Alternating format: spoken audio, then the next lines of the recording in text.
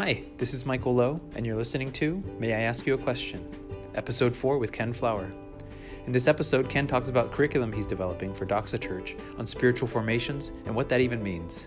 As I mentioned previously, this was the beginning of a separate conversation from the first 3 episodes. That's why the beginning sounds like a new beginning.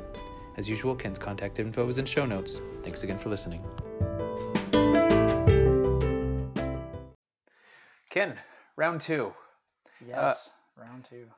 So tell me, you're here in the greater Seattle area at Doxa Church in Bellevue. Yep. What are you doing right now? Yeah, so we came out here, I think I said this earlier, but the goal of coming out here was to spend a time just learning, being developed, getting to be a part of a team where I got to see different types of leaders work and to see a really healthy leadership team function, together. And so that's really what brought us here, and to spend a season learning and then eventually to be sent out to give leadership to a church in this region, potentially to go plant, but also possibly to give leadership to a church that needs leadership in some way. And so kind of like maybe revitalizing a church, or Yeah. like maybe a church is just looking for someone to help fortify leadership. Yeah, we came in wanting, feeling a clear call to put our full energy and use my work week and my 9 to 5 to equip the church and to give leadership to a church, and specifically in the areas of preaching and vision and some leadership development. Yeah. And we wanted to, we believe that's what God was calling us to, but wanted to spend a season just seeing a different community, a different church. We had some great communities we learned from, like I mentioned before. Learned a lot in Corona with the leaders there and the community there, and God really used that church to shape me in a lot of ways. And then when we planted in Columbus, working alongside my friend Scott was hugely helpful for me. But this season was just another opportunity to learn from different leaders, and to see kind of a different context, a different team, and to be developed. And so we're here at least for a few years with the goal of being developed and learning and serving. But open to long term. But yeah, exactly. I mean, we're here at Doxa for a few years. Okay, but sure. In the region, our goal would be to stay in this region long term, if that's what God has for us, and to lead in some way in the church, whether that's planting or going to lead an existing church. And buying all the plaid and growing out the beard, getting embracing the full waxed Pacific canvas, Northwest. The boots, everything. The waxed canvas. I have yet to see. I've heard of the waxed canvas. I have yet to see that in public. You go to the Starbucks roastery. Yeah, we did have to get new rain jackets when we moved here because ours weren't working anymore. So yeah, we are here. We've been here 4.5 months.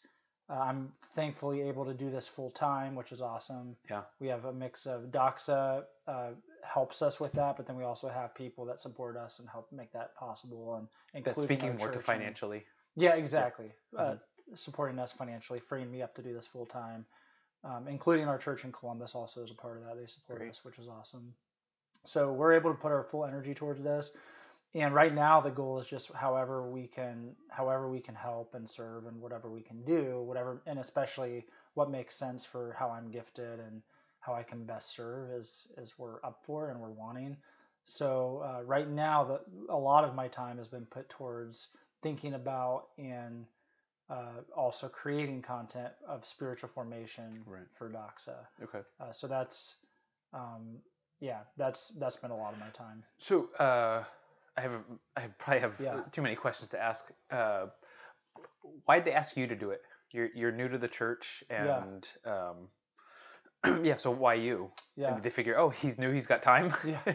I mean, there was a little bit of that. Not like, hey, just give the guy with time something, but it was definitely there's plenty of other people that could do it, but in terms of my capacity and what's on my plate, it was really open, obviously super open when I came. I mean, I had all the time in the world. So that was part of it, was I had the time and capacity. And then I think part of it too was just even how some of the ways God has geared me and gifted me is to be able to to be able to understand something pretty broadly and read a lot of different things and learn kind of from different sides, different aspects, different angles of a subject, and then be able to pull it together and kind of I guess cull it for like where's the wisdom in that, and what's helpful for us, and what do we need to really hear as a church. And so they kind of asked you, did they ask you because they recognize those gifts in you as well? Yeah. So that's another story, but there's some assessment things we had done and some and they're getting to know us in the whole process of us coming out here. I think as they got to know us and we even understood ourselves better, that was one thing that we knew God was gifting us with, was that ability to both like do something well, like to be really effective at something, part of kind of how I'm geared, but also to be able to draw from a lot of different sources and just wisdom and look kind of broadly and be able to boil it down to like, okay, what's helpful for us to hear right now. So what is it? So and I asked that because I've heard the term here and there. I did a little research before we talked about this, but it's not a term commonly thrown out there, at least not for me within the church. And it seems to be more of like a seminarian or an academic term.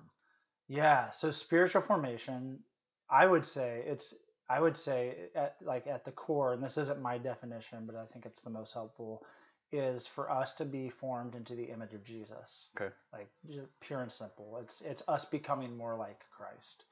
And that essentially also is that's what discipleship is, right? We talked about discipleship earlier, being at the heart of like what we're called to. It's making disciples, and discipleship is, to be a disciple of someone, of a master. Even in the first century, the term disciple wasn't something Jesus made up. I mean, that was a known idea, and what that was to spend time with a master as their apprentice or as their disciple, and it was understood that as you spend more time with them, you become more like them.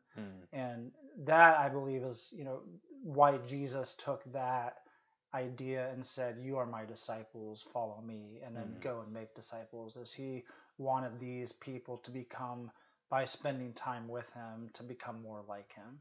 And I think that fits big picture theologically with what you see in the story of Scripture, that God made us in his image. Sure. And obviously we fell from that, we rebelled, but then through his redemptive work, which is the rest of the story, he is regathering his people back together and then forming us back into the people we were originally created to be through Christ. And Jesus would be the one, I mean, if the perfect human that images God perfectly. God the Father is God the Son, is Jesus. And so we, becoming more like Jesus, are becoming more like the people we were made to be.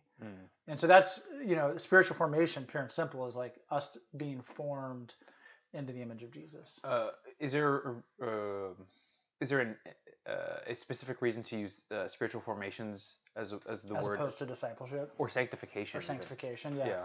Part of it, it's a made up word. I mean, it's a term that you don't find in Scripture. The same, there's a lot of terms we use like that. But I think a little bit it's helpful because the idea of that process of becoming more like Jesus or being formed into his image, I think, is a little bit lost and sometimes in the way we define discipleship or even sanctification. Okay. And so I think it captures part of that maybe we've lost. So there's a little freshness, kind of there's an angle or perspective, but the concepts are similar. Yeah, totally. I mean, it is sanctification. It's becoming more like Jesus, the set apart ones, the holy ones that we were called out to be, right? Which is sanctification. And so the other part of that, I think, that's really helpful is, and this is really key to the definition of formation, is that the formation happens through means that God has given us. It's not like practices. Right. It's not just like passive waiting around for it to happen, but we participate in that. And it's all God's work, right? It's his grace that is changing us and forming us, but his grace spurs on action. It causes us to participate, where we actually engage in practices that are formative to us, that change us and make us Right. more like Jesus. So, I mean, I think anybody who's, well, anybody who's grown up in the church for a little bit would probably be able to guess some of the things that you're Yeah. trying to create some structure around, I guess. Yeah. But has Doxa given you like a blank canvas, like, hey, what do you think we should be doing? Or are they like, hey, here's some of the things that we want to incorporate, but we're just not sure how to communicate it. Like, we're not sure how to draw it out in I don't know, like a handout for people to kind of be able to think about and process after they hear sermons or whatever else. Right. I mean, even before we came, this was something we were thinking about prior to coming, but also Doxa was thinking about prior to us coming. So that, like, God was really kind of working independently before we were connected, and Doxa was thinking through these things and learning from some other churches and things they were doing. So they really had a good idea of like, what does this look like, and what is it going to take for us to be a church that takes this seriously, that everyone is taking their formation seriously and engaging in practices that participate in that. And so I think they had a clear idea. I think I was learning that, and there's nothing new. Like, there's nothing that's like, this novel, new, cool idea that no one's ever thought of before. Are you kidding me? Everything from the Pacific Northwest is new and cool. It should be. But this is like, I mean, these are the practices that the church for like centuries, not beyond centuries, like back to Jesus, have been engaged in, and for centuries we're engaged in. And I would say it's maybe really more of a 20th century thing that the church has in some ways lost. Part of it, I think, this is not me. There's a great article by Dallas Willard, who's a voice. He's now deceased, but he was a philosophy professor at USC and wrote about a lot of different things. But one of the things he wrote a lot about was discipleship as this idea of becoming more like Jesus, and that he wrote about this idea that there's spiritual practices that actually form us into his image. And Willard wrote this article basically outlining discipleship over the church's history, and talks about how in the 20th century, especially like post World War II, there became a way of viewing discipleship as just conversion, and then once someone was converted, them getting other people to the point of conversion. So it was just like making disciples was just, once you are converted, it's now you bringing other people to the point of conversion. Right. And like that was it. And what was lost was our own sanctification, formation, growing to become more like Jesus, and the practices with that. Right. We also lost. And I think within the church that really does not want to fall into legalism, which is a good thing, we also have thrown out these great practices because we have said, or we've taken this false view that says to commit to practices like this is to take a legalistic view of Christianity, right, and not to embrace the freedom we have in Christ. And so we've rejected this idea that we need to commit to practices. So how do you combat that perception of legalism as you go about?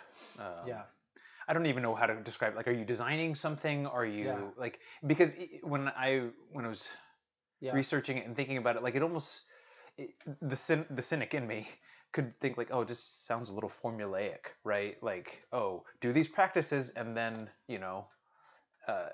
then you get maturity, and it's like baking and with not thinking almost. Right. So part of it is how you frame it. I mean, it's like if you frame it as just do these practices, it's like a magic recipe and then everything will be fine. Then like that's also reducing it to something that's not. Going back to how these practices fit with God's work in formation, it starts with like a really biblical view of how we are transformed and how we're changed. And if you have a biblical foundation, understanding of how we're changed, and that it's all of God's grace, it's not, I'm not changed apart from God's grace. It's His grace, but God's grace uses my effort.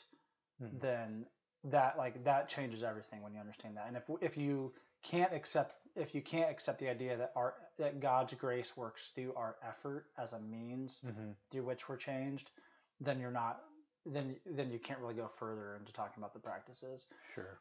But if you say it's all our effort and you leave out it's all God's grace, then it's going to become this formulaic thing. So I think it really starts with a biblical view of transformation and how we're changed. Right.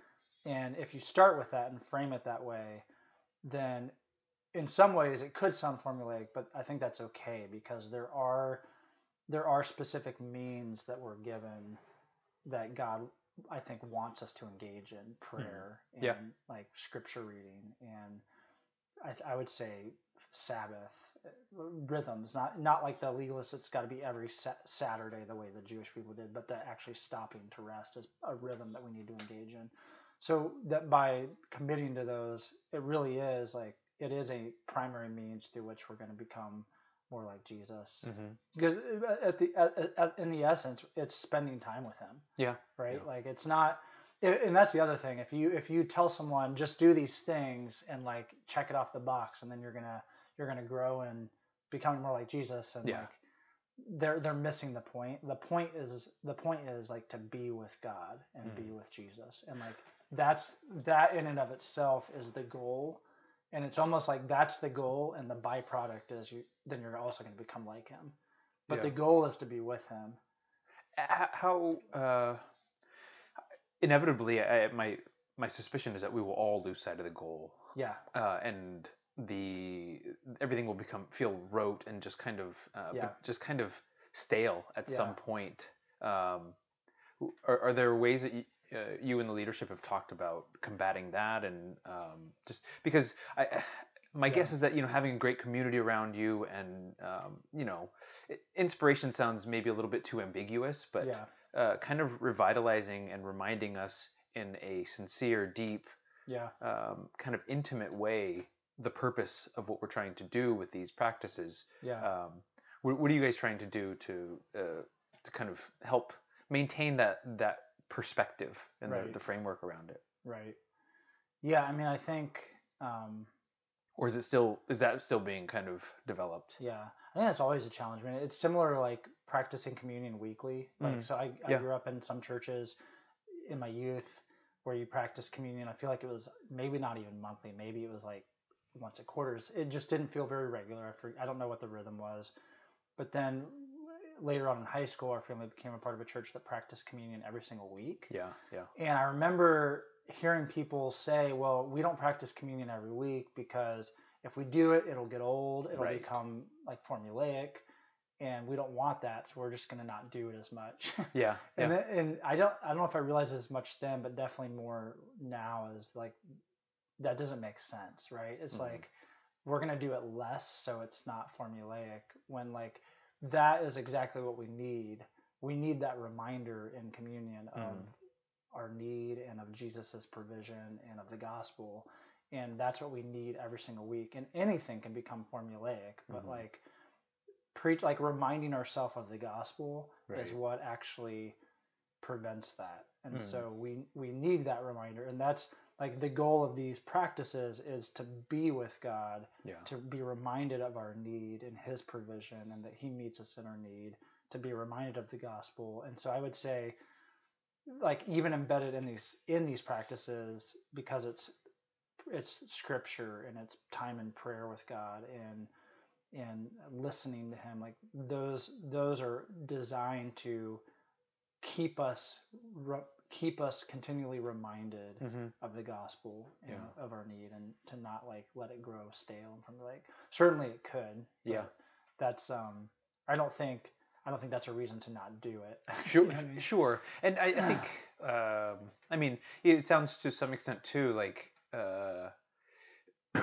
you're trying to cultivate. You maybe almost want to create a culture within the church of a relational mindset as opposed to transactional or like just kind of because if the events are going to happen, whether it be communion or reading and praying, these sorts of things.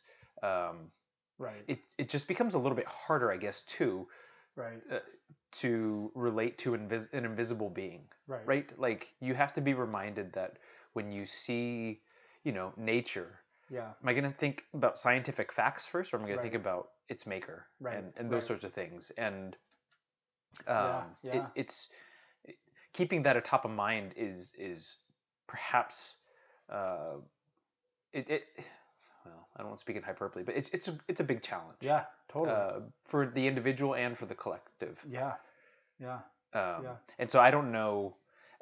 Maybe that's at the root of my question, or the kind of the not cynicism for what you're doing, but just like, I've seen it become stale within Yeah. churches Yeah. and Yeah. within my life, and it's like I'm reading, but I'm just kind of proving that I'm literate. I'm not Right. actually like Right. interacting with God here. Right. Those sorts of things, and praying can feel more like just talking to the Right. air than Right. actually just wrestling with and pouring my heart out and listening. Right. Those sorts of things. Right. Um, Yeah.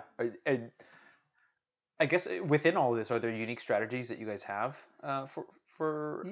I mean, even I think when we invite people into this, it's invitation. It's like we're inviting you into to spend time with your Father, who wants you to come to Him. I mean, Jesus says, like, when we pray, it's like when a kid comes to a father and asks for something, even bad fathers aren't going to give their kids like snakes, right? Yeah, Like right. they want to give good gifts to their kids, and how much more does our Heavenly Father, our good Father, want us to come to Him and love that, and then to give us good things. And so I think it's invitation. It's like we get to come before our Father through Jesus and be with Him, and He's not annoyed by us, and He wants to hear from us. Yeah. And when we don't know what to say, the Son is interceding for us, right? And like, and the Spirit is helping us even make sense of what we're thinking and saying. And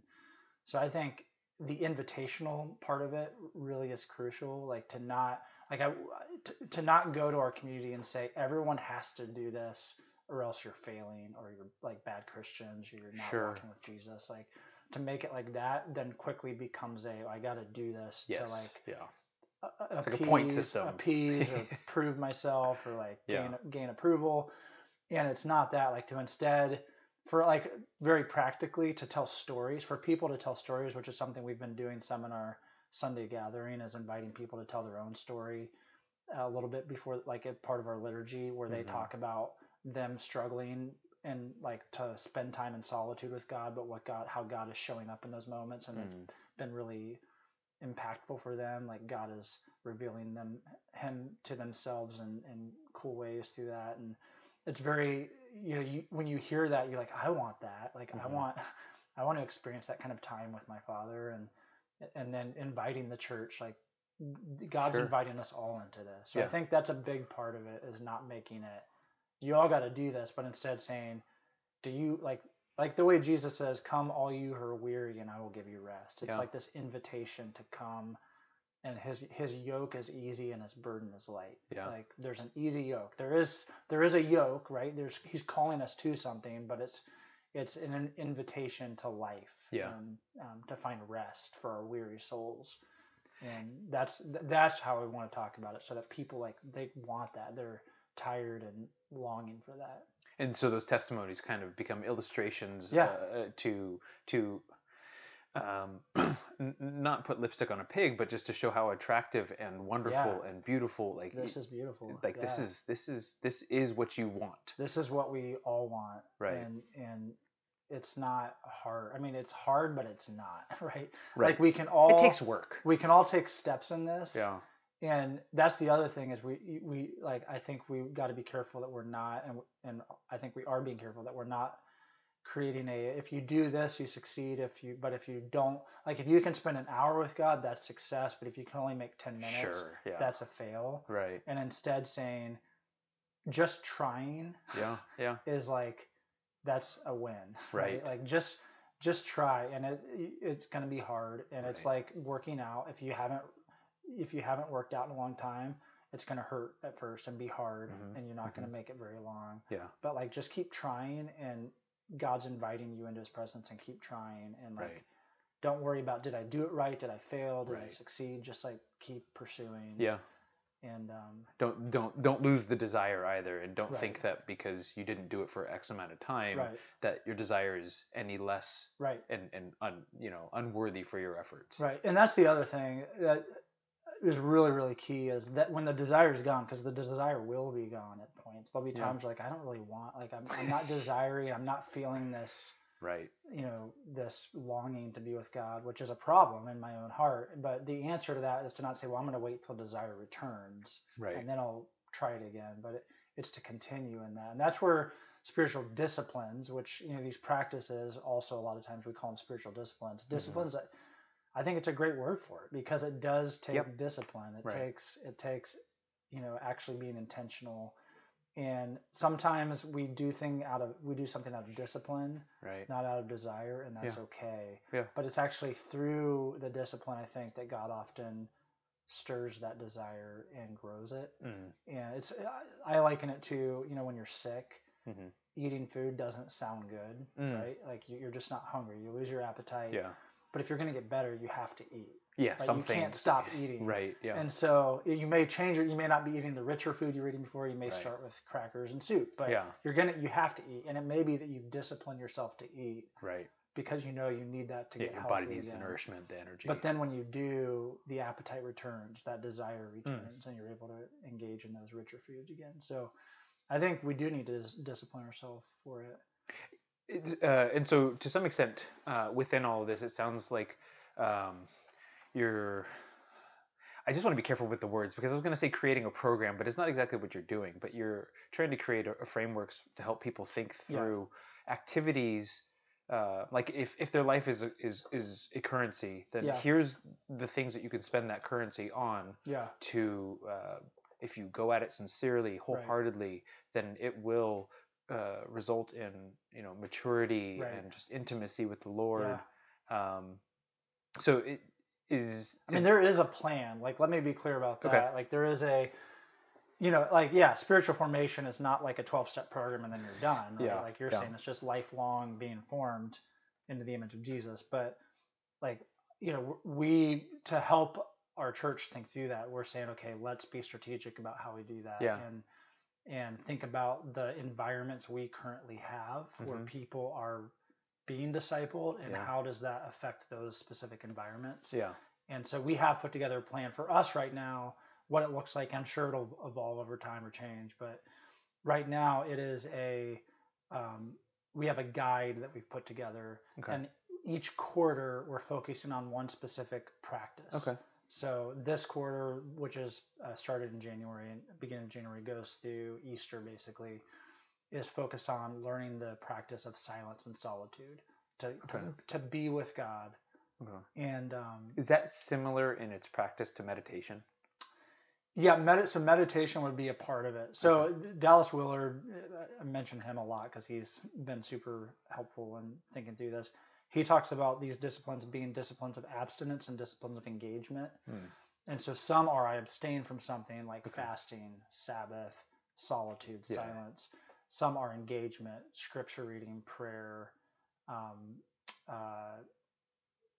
worship, like we're engaging. And that you see both in scripture, and there's a place for both. And some people also call silence and solitude container disciplines. So it's the idea that you make space in silence and solitude. By solitude being you get away from people to be alone with God. Silence, obviously. Get away from the noise. Cut the noise. But that's not the end. That's not the goal in and of itself. The goal is you make the space so that you can then be attuned to what God wants to say. And part of that would be taking scripture and doing meditation in scripture to like really to meet God in His Word, and to hear from Him in Scripture, and prayer. Budgeting the time to do that. Yeah, exactly. Prayer would be a part of that. So we basically this quarter said we're going to focus on silence and solitude. We started with that because we think it's that container discipline. We're going to talk about prayer in the next quarter, but we wanted to first learn how do we actually like make the space for that. And then we put together a guide, which is really simple. It's 5 parts. And our Jeff, our lead pastor, started with a sermon at the beginning of the quarter that just laid the foundation for what silence and solitude is and why we want to engage in that. And then the guide basically builds over 5 parts, helps you build the muscle to engage in that. The same way like running it's a really marathon, hard. You don't do the next day without training. Yeah. Like I was I tried, I don't remember if it was part of a class or something, but you just like 5 minutes feels so much longer than 5 minutes. Your mind is bouncing all over the place. Yeah. And I remember hearing one guy said that like he cannot meditate. I don't even know if he's a believer, but he can't meditate sitting down because he falls asleep. Yeah. So he walks at a ridiculously slow pace, just like slowly to stay awake. But he'll walk like maybe 50 feet in an hour. Wow. But he's just really like slow. just thinking and trying to like kind of slow his mind down and just like, you know, and it's interesting. Yeah, and I think just this year really trying to start learning it more. It's something that was new to me. It definitely wasn't something I grew up hearing about, and so it's hard. I've realized a lot of times when you cut the external noise around you and you finally get into a quiet space, the internal noise starts to get really loud. So maybe emotions you haven't thought about in a while because you've just been distracted start rising up, whether it's anger or bitterness about something or anxiety or joy. Like, so it's like then you're having to really bring those to God, those emotions, and your mind is bouncing all over the place. And so there are, and we use this basically in the guide. We are giving, and these again, none of these are new. These are different things that over the centuries the church has developed as just ways to like come back to being with God. So there's a thing called centering prayer, which is just to take like it can be a phrase from scripture, like the Lord is my shepherd, I shall not want. And as your mind starts to get distracted, just to come to that and like, not as this like mindless mantra, but like to really meditate on that and keep coming back to that and focusing. Which at times it may feel mindless, right? Sure. Because it's just I thought it's supposed to result in something more like in maybe I don't know if this is unique to our generation or day and age, but it's almost like I thought this was supposed to be a little bit more sensational or dramatic, but it's just that's part of it is because we can even view this as a means to an end. Is like for this to be successful, I need to like actually experience something or do something as a result, and it's kind of in a way missing the point of like the point is just to be with God. And some days God's just gonna be quiet with you. You're not gonna hear anything, and that's okay. So.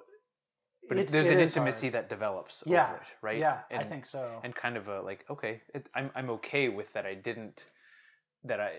It's almost because I guess like my reflex is thinking, oh sweet, maybe you'll have something to like be able to I don't know, put on social media, but like, hey, had a great time with God, you know, being take quiet a selfie, with God. Right? Like you're selfie like with sitting by this beautiful alpine lake, with your journal laid out, yeah, exactly. Yeah, usually it's really not. It's just hard or messy or a mix of like super distracted, but then some really good moments of like just resting in His love and but I do think though, as we like engage in this and discipline ourselves, our muscle grows to where like there's a great book called Practicing His Presence. It's Brother Lawrence was a monk he actually wasn't even a monk. He worked for a monastery as a cook.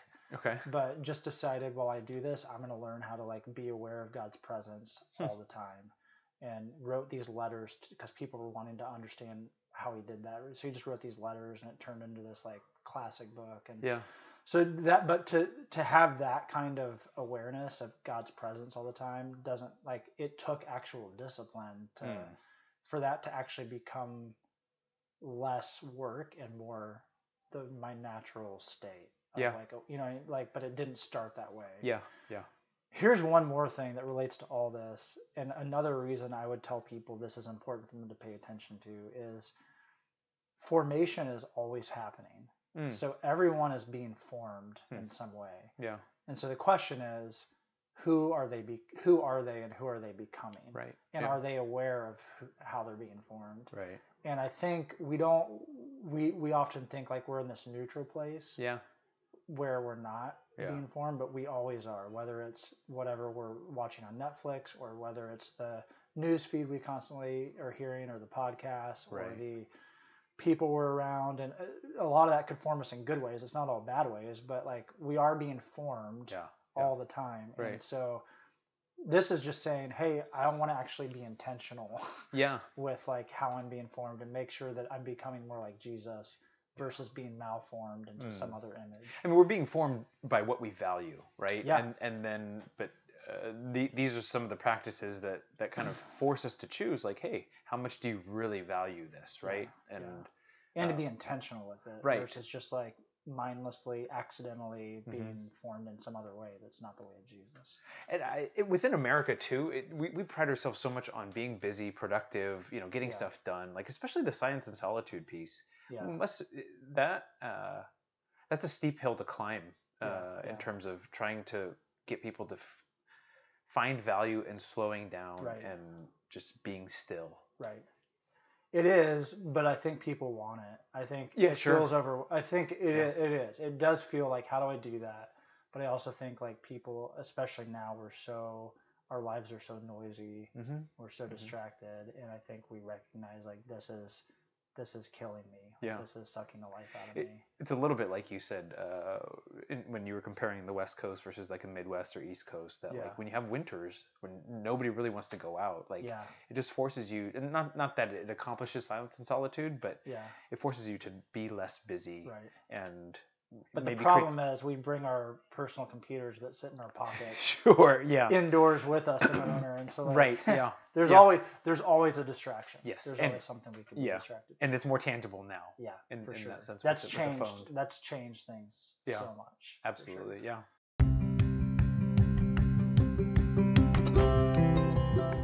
Thanks again for listening in. The last episode of my conversations with Ken briefly discusses how he sees the next several years shaping up, and also how the adjustment has been for him and his family. Stay tuned.